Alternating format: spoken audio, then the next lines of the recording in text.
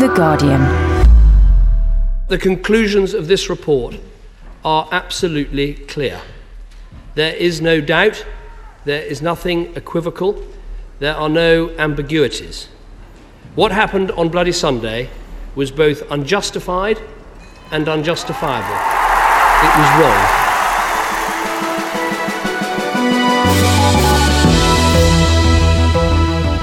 In just 16 minutes, there were 14 deaths that changed the course of British and Irish political history. These are shocking conclusions to read and shocking words to have to say. But, Mr. Speaker, you do not defend the British Army by defending the indefensible. So there is no point in trying to soften or equivocate what is in this report. It is clear from the Tribunal's authoritative conclusions that the events of Bloody Sunday were in no way justified. 5,000 pages, 2,000 statements, 900 witnesses and almost £200 million. Today, more than 12 years after it started, Lord Saville publishes his report on the events of Bloody Sunday 38 years ago. My brother William, we know he was innocent. We've always known. Now the world knows. And in less than 10 minutes, David Cameron did what the relatives and the people of Derry have waited for almost 4 decades.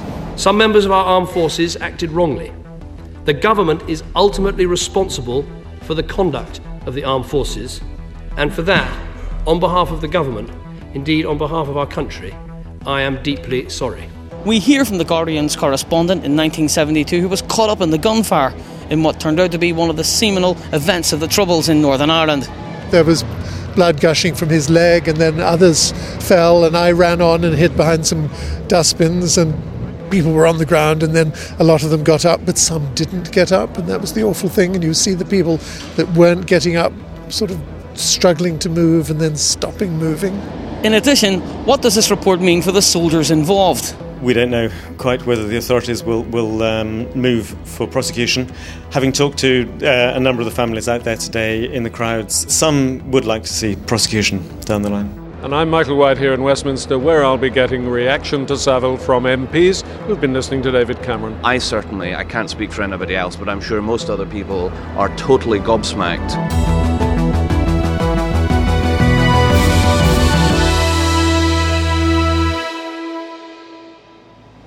Hello, this is a special podcast from Derry on the day the Bloody Sunday report was finally published. I'm Henry McDonald, The Guardian's Ireland correspondent, and I'm standing here in the Guildhall Square outside the building where this inquiry has been held for more than a decade. And the atmosphere in the sunlit streets of Derry today is one of euphoria. People are genuinely and pleasantly shocked and surprised at the content of the Saville report and its conclusions that the victims were innocent and that the shootings were unjustifiable. On Sunday afternoon, January the 30th, 1972, a banned civil rights march began in the Bogside, an area just outside Derry city centre. The army mounted an arrest operation for suspected IRA members and rioters. Several hours later, 27 people had been shot. What happened in between has been the subject of bitter debate ever since. 14 people died following the events of that day 38 years ago, 7 of them teenagers. It was one of the most significant events of the Troubles and boosted recruitment for the Provisional IRA. The publication of the report was watched by thousands of people on huge television screens set up in Derry's Guildhall Square. British Prime Minister David Cameron made a long-awaited statement to the House of Commons. The conclusions of this report are absolutely clear. There is no doubt, there is nothing equivocal, there are no ambiguities. What happened on Bloody Sunday was both unjustified and unjustifiable. It was wrong. Lord Saville concludes that the soldiers of the support company who went into the Bogside did so as a result of an order which should not have been given by their commander. He finds that on balance the first shot in the vicinity of the march was fired by the British Army. He finds that none of the casualties shot by the soldiers of support company was armed with a firearm. He finds that there was some firing by Republican paramilitaries, but none of this firing provided any justification for the shooting of civilian casualties. And he finds that in no case was any warning given by soldiers before opening fire. He also finds that the support company reacted by losing their self-control, forgetting or ignoring their instructions and training, and with a serious and widespread loss of fire discipline. He finds that despite the contrary evidence given by the soldiers, none of them fired in response to attacks or threatened attacks by nail or petrol bombers. And he finds that many of the soldiers, and I quote, knowingly put forward false accounts in order to seek to justify their firing. What's more, Lord Saville says that some of those killed or injured were clearly fleeing or going to the assistance of others who were dying. The report refers to one person who was shot while crawling away from the soldiers. Another was shot, in all probability, when he was lying mortally wounded on the ground. And the report refers to the father, who was hit and injured by army gunfire after he had gone to tend to his son. For those looking for statements of innocence, Saville says, the immediate responsibility for the deaths and injuries on Bloody Sunday lies with those members of support company whose unjustifiable firing was the cause of those deaths and injuries.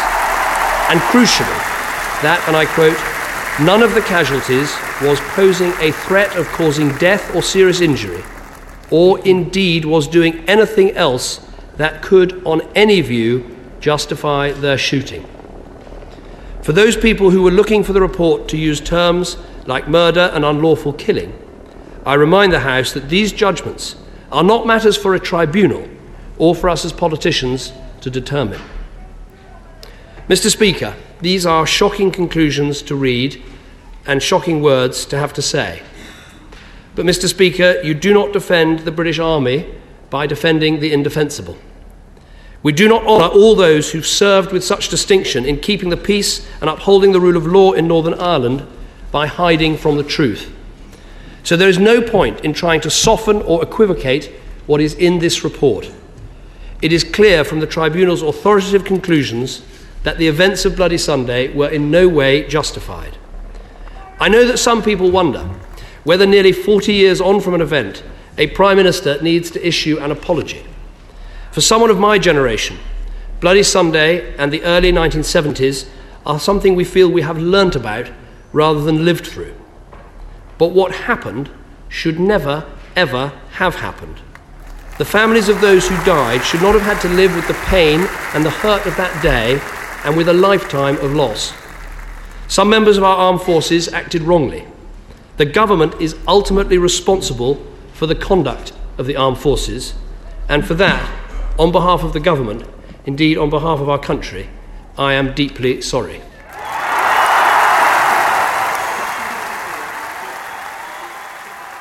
And so today that 5,000-page report in 10 volumes has finally been released. More than 2,000 people gave testimony, 922 were called to give evidence, generating an estimated 30 million words. At the end of 12 years of investigation costing £191 million, here are some of the main findings of Lord Saville's report. Shootings were unjustified and unjustifiable. That all the 14 victims who were killed were innocent, and that those that were shot and wounded were also innocent. It also concluded that it was the army that fired first, despite claims by soldiers that they were fired on by Republican paramilitaries. And one final surprising development in this day was the generous reaction of the Derry people to David Cameron's statement in the House of Commons, which some in the streets described as almost statesmanlike in terms of accepting the guilt of what happened on the day and the apology given to the people of Derry for Bloody Sunday.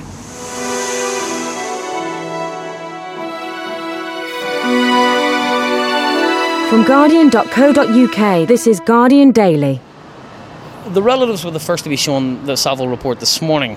Just before David Cameron delivered his statement to the House of Commons, a number of families gave thumbs-up signs out of the windows of the Guildhall, signalling to those below that they were satisfied with the report's conclusions. And as the families left the Guildhall, they gave their moving reaction in front of thousands waiting in the square. This is a historic day for Derry.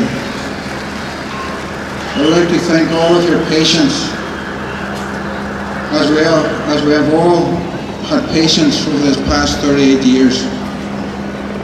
But today, the waiting has come to an end. I'm delighted to say Jackie was innocent.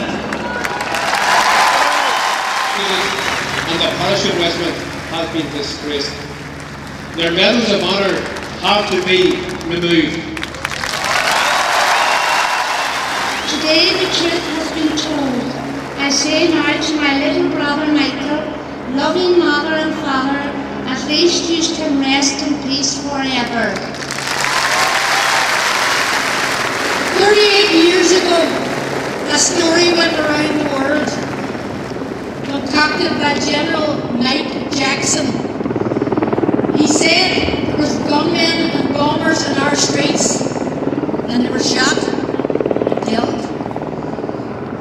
Today, that lie has been uncovered. I quote, Corporal P claimed a man with a pistol shot at a man with a pistol, J at a man with a nail bomb, and Corporal E at a man with a pistol. We reject each of these claims as knowingly untrue. My brother William, we know he was innocent. We've always known. Now the world knows. John Young was going to the aid of William Nash when he was shot. We are sure he was not armed with any lethal weapon. John Young was innocent. 38 years, 4 months, 15 days, almost to the minute. Kevin is innocent. Our brother, Roy McKinney, is innocent.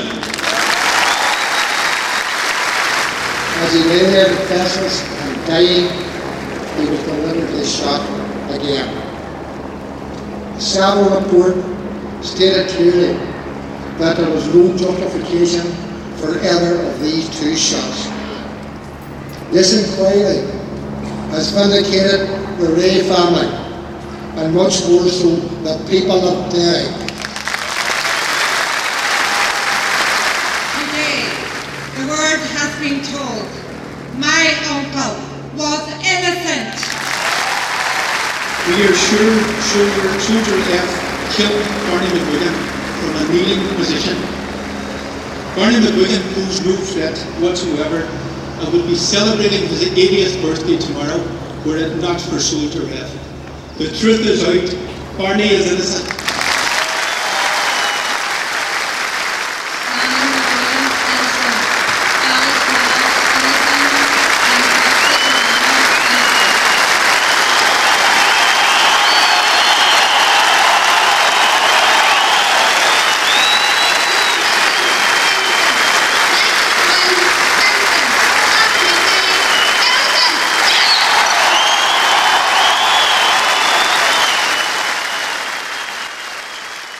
Let's put a picture together of how Bloody Sunday actually unfolded.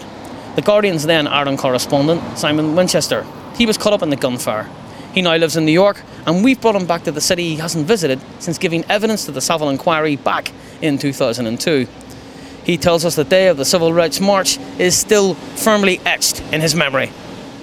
The demonstration began more or less on schedule at about 2:30, and I was inside the army barricades. It was the Royal Green Jackets, had about 15 barricades, I think. So I tried at one stage to get out, but the soldiers said, no, you jolly well take what's coming to you. I sort of remembered that as a somewhat ominous remark. So I stuck around with the demonstrators, and then at about 5 to 4, I do remember thinking things are feeling a bit more ominous. There were a number of youths clearing a path, I thought, for possibly the technique I'd seen before, telling people to get down, get away, to give someone on their side, as it were, a clear line of fire. So I thought, well, there may be a gun surviving. Maybe it's an official as opposed to a provisional IRA gun. And sure enough, at about 4 o'clock, there was just, as I recall it, one gunshot. And I noted the time and thought, well, maybe there is going to be a bit of sniping. But then someone said, quick, the speeches are beginning. Bernadette is standing up on the back of the McGlinchey's coal lorry, as I recall. And so she and Lord Brockway, who were, terrible bloviators, I sort of knew what they were likely to say, and I wasn't terribly interested. But in a sort of half-hearted way, I walked over to where they were talking, and then shouting started. Soldiers coming, soldiers, quick, the soldiers. And people started screaming and people started running. And then I saw the pigs, the armoured cars, the Saracens coming in very fast down William Street, Rossville Street, and then soldiers pouring out of them and lying on the ground and taking up aiming positions. So I started to run, and in common with everybody else, and there was shooting, a lot of very heavy thudding shooting, and people started dropping, and someone next to me that I was running with suddenly fell over, and I turned around and I could see that there was blood gushing from his leg, and then others fell, and I ran on and hid behind some dustbins and looked around, and people were on the ground, and then a lot of them got up, but some didn't get up, and that was the awful thing. And you see the people that weren't getting up sort of struggling to move and then stopping moving. And, there's this awful realization that people are being shot. And then it got extremely confusing and very panicky, and it was a question of running, falling, seeing other people falling and being hit. And then I got into a doorway, and from there, when there was another lull, I went up, somewhat up below to a point on Farn Street, was it? Anyway, just below the city walls. And then I could get a bit of a sort of perspective. I could see the paras in position. I could see the crowds who by now were off the streets, except for these 3 or 4 that were lying either wounded or dead. And then I had this horrible experience of, I was certain that I saw the soldier taking aim. I was with there was a 16-year-old boy with me, and he said, look, they're shooting at us. And I sort of couldn't believe it, but then I saw his arm move and I fell to the ground instantly. And I don't know what, I gave this testimony to the Saville inquiry. I don't know whether it'll be regarded as nonsense or not, but definitely, as far as I was concerned anyway, there was a shot, and a piece of masonry from the wall sort of shattered down beside me. And then I ran again and took shelter in a church, and then things calmed down. And then about 10 minutes later, when it appeared that the soldiers had withdrawn, or at least the paras had withdrawn, I went down and started seeing people picking up the injured and the dead and putting them in cars and sending them off to hospital.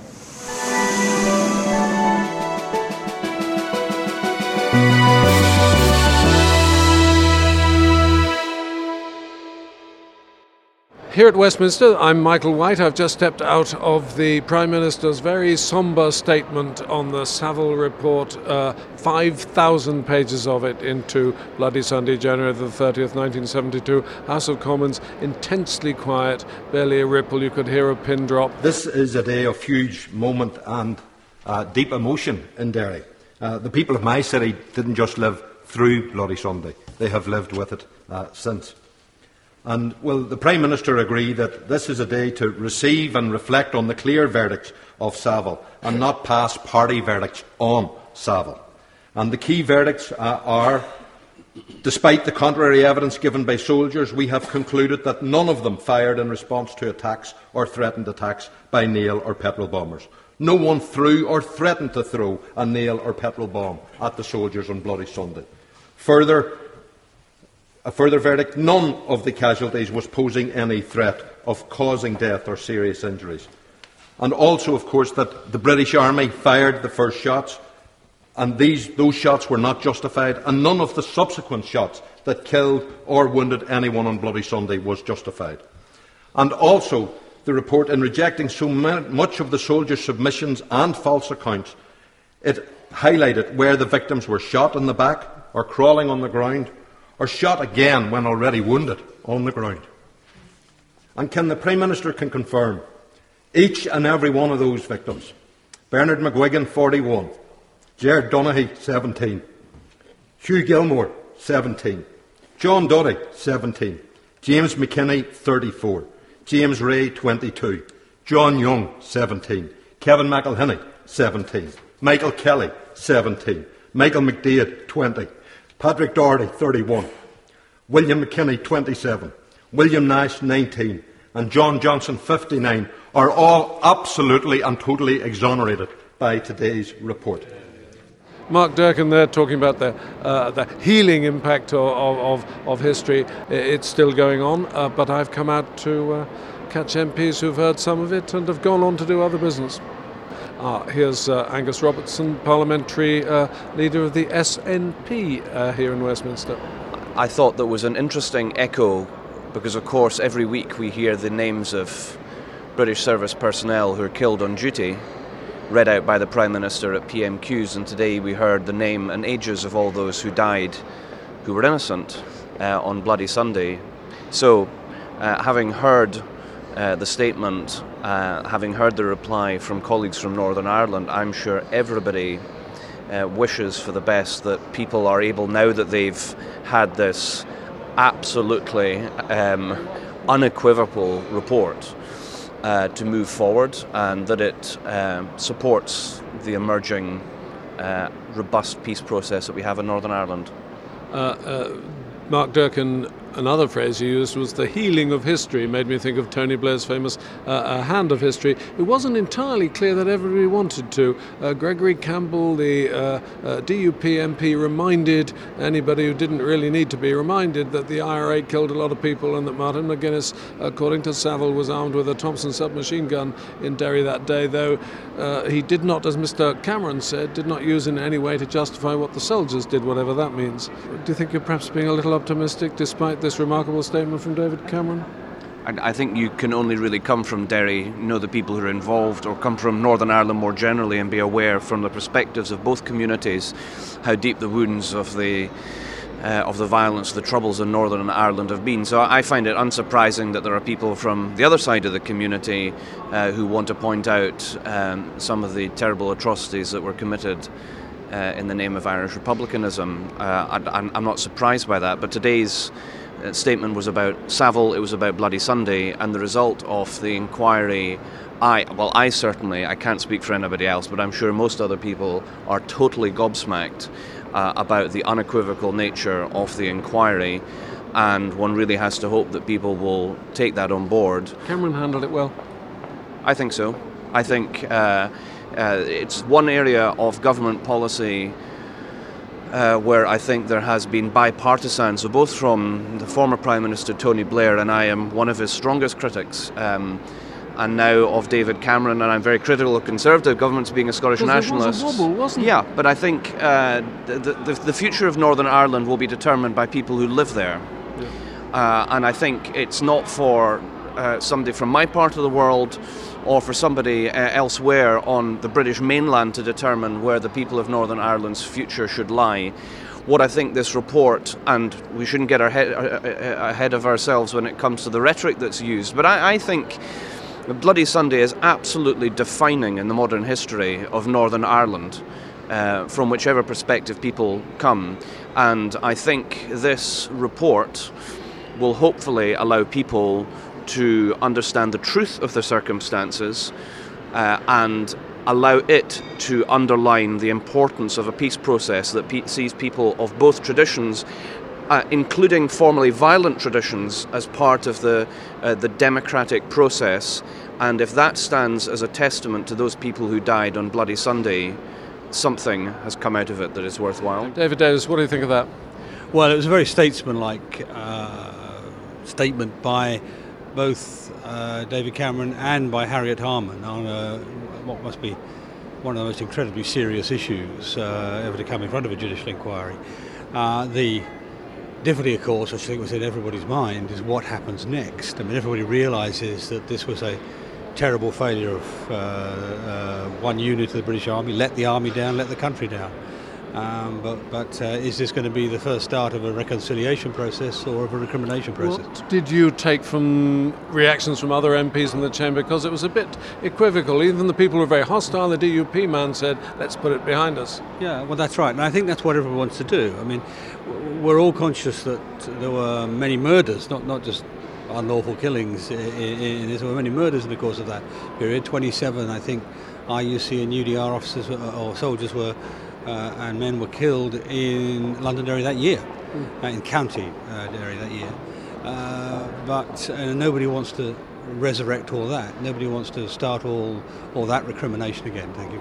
Now, Julian Lewis, one of your colleagues, made an interesting point, and I thought David Cameron an interesting answer in saying, well, of course, all those people were killed by the IRA, and then in response, David Cameron said, we don't want moral equivalence. These soldiers were meant to be acting under the law. Will that resonate with satisfaction through the Tory party? They seemed a bit unenthusiastic for what the Prime Minister was telling them. Well, I think the difficulty the Prime Minister has is he quite properly cannot influence in any way any decision to prosecute or not prosecute, even decision to bring a civil prosecution or a civil action. So he is very carefully avoiding that ground, and he's right to do that. So there we are. I was talking to a left-wing MP who doesn't do interviews, who said that the Tory reaction to David Cameron's very forthright statement, I thought Cameron did well, was one of utter silence. He said, turning point for Cameron, they hate to admit that the army does anything wrong. The only ripple of interest and support was when Mr. Cameron mentioned the fact that Martin McGuinness was armed in Derry that day. So, not sure he's right about that. I thought it was mainly funereal, sombre mood which accounted for the lack of cheers and vocal support. But there we are. Now back to John Dennis, who's talking to Richard Norton-Taylor, Guardian security editor, on wider reaction. Well, I think some people may be surprised by the cautious language, in some ways the cautious conclusions of Saville's report, but it is pretty damning if you get past the possibilities and the probabilities he starts his report with. He says, for example, there's no justification for any of the shootings. All those who were killed on Bloody Sunday were unarmed. He says some of the soldiers lied about their fears that their victims were armed. Some genuinely believed, it appears, that their victims had nail bombs or had arms. And also he lays into just one officer, the commander of one para. So basically Saville, one should accept that he's a law lord, he's a senior judge, and his prose is quite deliberate and cautious. But he does not pull the punches when it generally comes to what he calls the out-of-control soldiers of one para, 1st Battalion Parachute Regiment, and the commander of that regiment, Colonel Wilford, who really is criticised very, very strongly by the top generals who were speaking tremendously sort of aggressive rhetoric at the time, like General Ford, who was commander of all British forces in Northern Ireland at the time, are cleared, as are Edward Heath and all the politicians. Edward Heath, the Prime Minister at the time. He says there's no evidence that the shootings were premeditated or that there was a cover-up. He says there's no concerted cover-up by the government, if you like, by government figures and senior officials. But he also says, because he says they lied, that soldiers did not tell the truth in evidence to the inquiry, in evidence to Saville. That is perjury, actually. So they could be in trouble. Now, we don't know what's going to happen in terms of any potential prosecution. It's going to be really difficult, I think, because of the evidence. A long time ago it was, and so on and so forth. But basically, it is very, very critical of the individual soldiers, sympathetic, therefore, about the families of the victims, and that's why I think that it seems to have got quite a good response in Derry this afternoon. And I think people welcomed David Cameron's very strong use of language in his speech, in his statement to the Commons, and of course much stronger language by the Prime Minister than in this rather narrative approach, even in the 60-page summary that Saville has out of the total 5,000 pages. It was a long time ago. We don't know, as you've said, whether there will be any prosecutions of soldiers, but what do you think the implications are for the armed forces? I think they'd be a bit relieved, actually. I think because of, again, the language that Saville uses, he focuses on one regiment one-power regiment. The actual military commander of Derry in that district at the time, Brigadier Andrew McLennan, is very much praised. It's a colonel of the commander of the Paras, who gets criticised for disobeying his superior's orders. Also, General Ford, as I say, is basically defended. There's no picture of a systemic, if you like, culture, and these people are going out to any soldier in Northern Ireland is so unsympathetic to the Republicans, if you like, that they're going to shoot them at any possible moment. He does not say that. In fact, the Saville report is very far from saying that.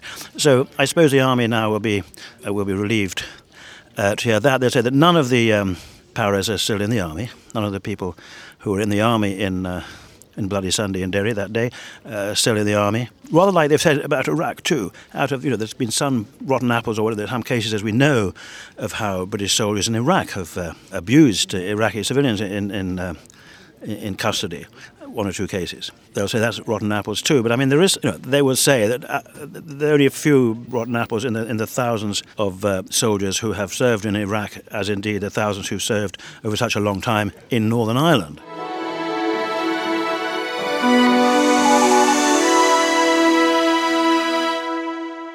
Welcome back to Derry.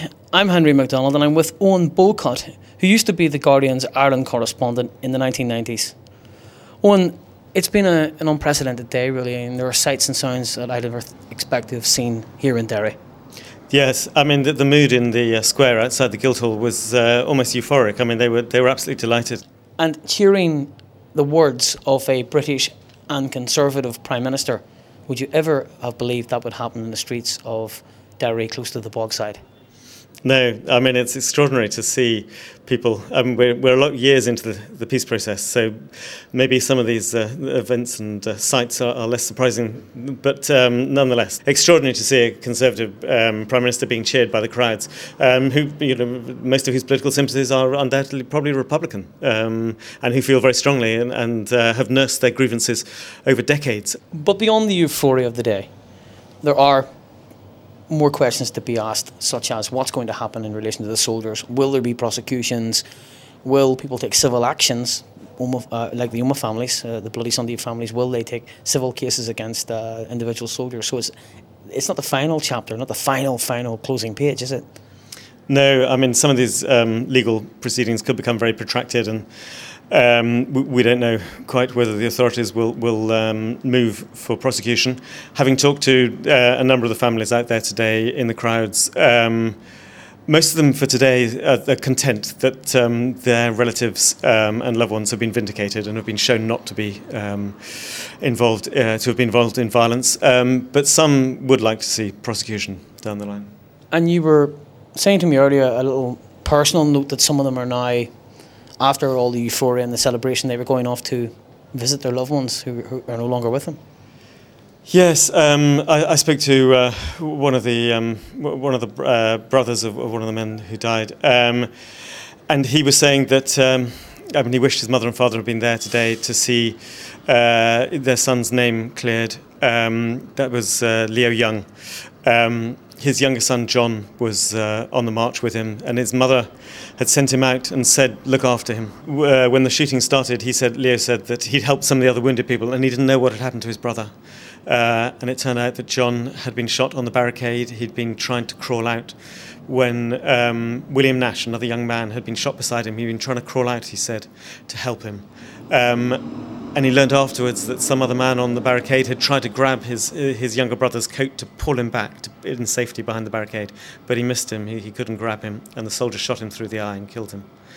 And Leo said tonight that he'd be going up to the city cemetery where his parents are buried, and he'd go and talk to them and reassure them that at least they knew their son had been proved innocent. Owen, we've been reporting this political story for a very, very long time, and Martin McGuinness has been a key feature of it, both as a militant in the Republican movement and latterly as a key player in the peace process and pushing the Republican movement out of the cul-de-sac of armed struggle and into constitutional politics. Today, the message about Martin McGuinness was slightly ambiguous, wasn't it? The report contained positives and negatives for the Deputy First Minister of Northern Ireland. I mean, his immediate reaction, but he was very satisfied on behalf of the families that he felt they'd been vindicated and their campaign, heroic campaign as he termed it, had been rewarded fairly.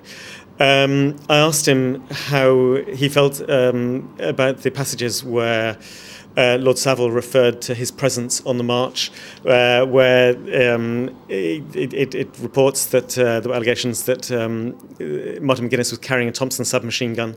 At the time, he was the second in command, the adjutant of the Provisional IRA in Derry, in the city. He'd obviously read that passage very closely.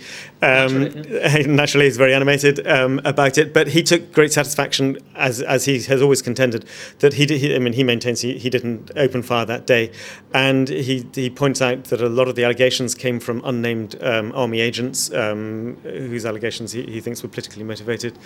And he's satisfied that Lord Saville's comments, specifically on his role, say that there was no evidence whatsoever that anything he did had played any part in provoking the soldiers to open fire. And so he's satisfied on that point, I think.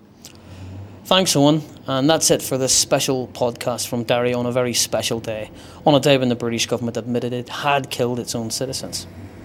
Now, you can add your thoughts and opinions on today's report on our blog, guardian.co.uk/Guardian Daily. Thanks to Michael White in Westminster. This podcast was produced by Andy Duckworth in Derry and Phil Maynard in London. I'm Henry McDonald, and thank you for listening.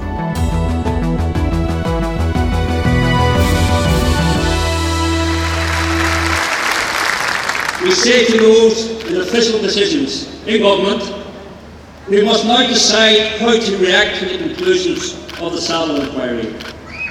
We say to them only this, that our struggle was for the truth and for justice which only truth can bring. Let the light of that be your guide, the light of the justice. Let justice be done, let justice be done, though the heavens fall. Thank you. We have overcome!